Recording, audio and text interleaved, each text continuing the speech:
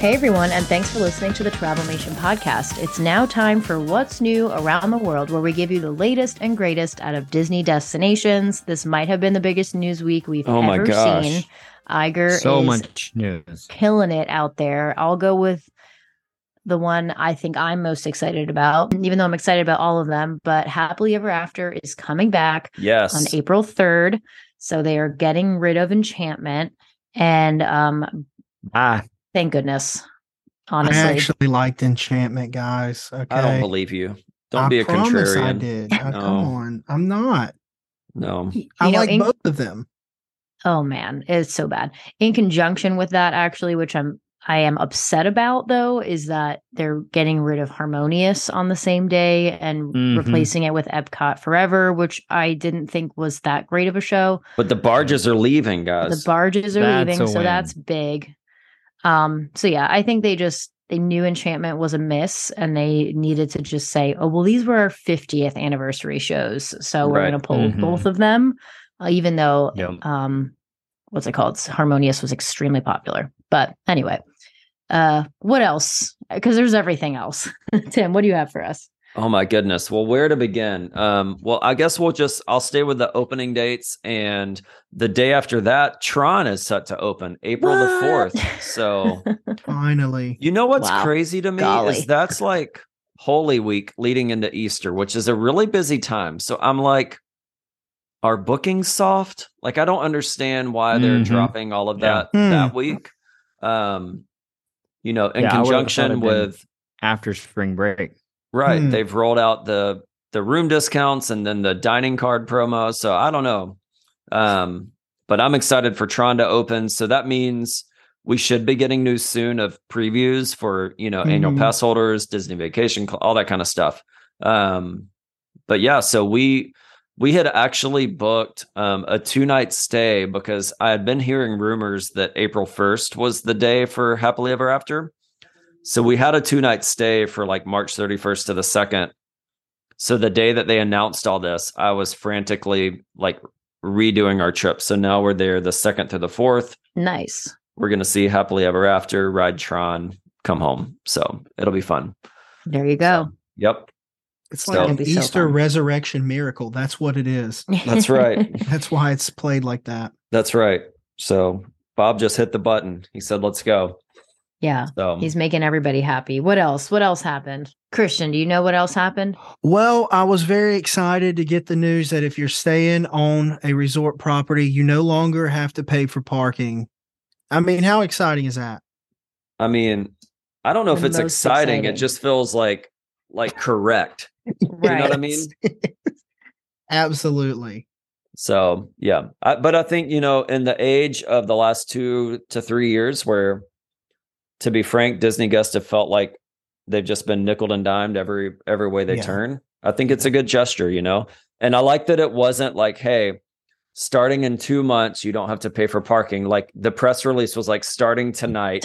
Boom. You don't, So those people who were staying currently, like they were charged for the first couple nights of their reservation. Probably. And then, okay. I guess. I thought don't that know. was.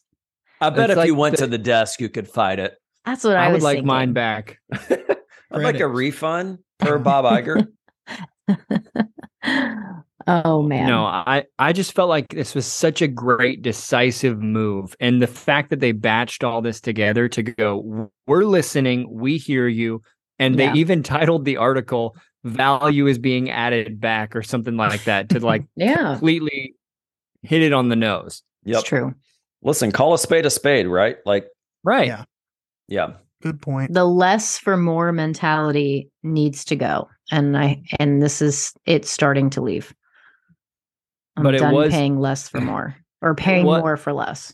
It was funny though. I loved seeing the post today that was like all this great Disney hype, and then literally Universal just like rips the rug from under them out of left field. Yeah, and I you have to think that was timed. Absolutely, like, you think they knew? They were waiting to press that button. I think they knew. And you know what? This reminds me, like, honestly, I had this thought today. It felt really good because this is like pre-COVID Disney Universal. Like, Yeah, the competition. You're going to post because this. Once COVID happened, it was like, all right, let's all close together and we'll reopen together and we'll hold hands. And so it's like, which was past all of that, it's like, who can build the best park? Who's got the best ideas? Who's like going to push each other to do better? So one up. Yeah. So if you haven't heard, Universal's opening, or not opening, but they're starting to build a new theme park in Texas. So like right in the middle between Universal Hollywood and Universal Orlando. So I think that's a great spot. Yeah. Mm-hmm. So, and it's supposed to be more like family oriented, which is young huge. Kid. Yeah. It's huge. So we need that. And apparently it's like a 1 to 2 day experience. So yeah, that's about all you need in Frisco, Texas. Yeah. That's right. I mean, some cowboy boots and Stetson hat. That's right. Austin, what else did they announce? So we got that, and then apparently Halloween Horror Nights has been going well because they announced a year-round horror experience coming to Las Vegas. Wow. Which, I mean, listen, that might not be my vibe, but I think they have a great pulse, and obviously this is what Vegas needed. So, I mean, you can go see Celine Dion one night, and then pee your pants the next night. That's right, and then go gamble the rest of the time. I will not be. That will not draw me to Vegas whatsoever. No. But the gambling will. So. Oh, man. Good times. Well, what about our Disney news? We got some pass holder love. That was nice, too. That's exciting. Which I feel like this is a little tip of the hand to the potential changes that might come for park pass reservations. I think people are speculating, but beginning in the next few months, so this one they did not give us a date on, but basically coming soon, annual pass holders will be able to basically visit the parks after 2 p.m. without a park reservation. So that's huge. To me, this is great for the local or the people who are just there. Maybe you have a pass and you booked a trip and you want to hang at the pool all day, but go to a park. Like starting whenever this happens, after 2 p.m., you don't need a park pass. Except for Magic Kingdom on the weekends. So Saturday, Sunday, Magic Kingdom right now, that will not be the case. But, if you're local and you want to go grab dinner at Epcot, you won't need a park pass, which I think that's just a really, again, a great gesture to the people who have been frustrated for the last couple of years. Yeah. So, this is big for my family. This is our move. The post noon or 2 p.m. situation, spending the night in Epcot. Like that's what we really like to do. That's like, as a family, we really like to do that. So my in-laws live in Orlando and we hang out at their house all day and then we go to Disney at night. So this is awesome. Very exciting for us. Yeah, that's great. So I think whenever this is inactive, I'm wondering, I don't know how you guys feel, but like, I think park passes may go away for like resort guests or specifically package guests. I just don't understand now, like a person who spends $5,000 on a room and package and their dated tickets, why you need a park pass reservation. Like that just seems ridiculous. So I feel like they're maybe figuring that out. And so then I think for pass holders, hey, if you want to come in after 2, you don't need a park pass. But if you want to show up at Hollywood at 8 a.m., you do, Right. So, yeah. Great news all around, really. Yeah, great news. A lot going on. Yep. There's even a new chairman of the board. Maybe Tim can talk about that a little bit. I have no idea.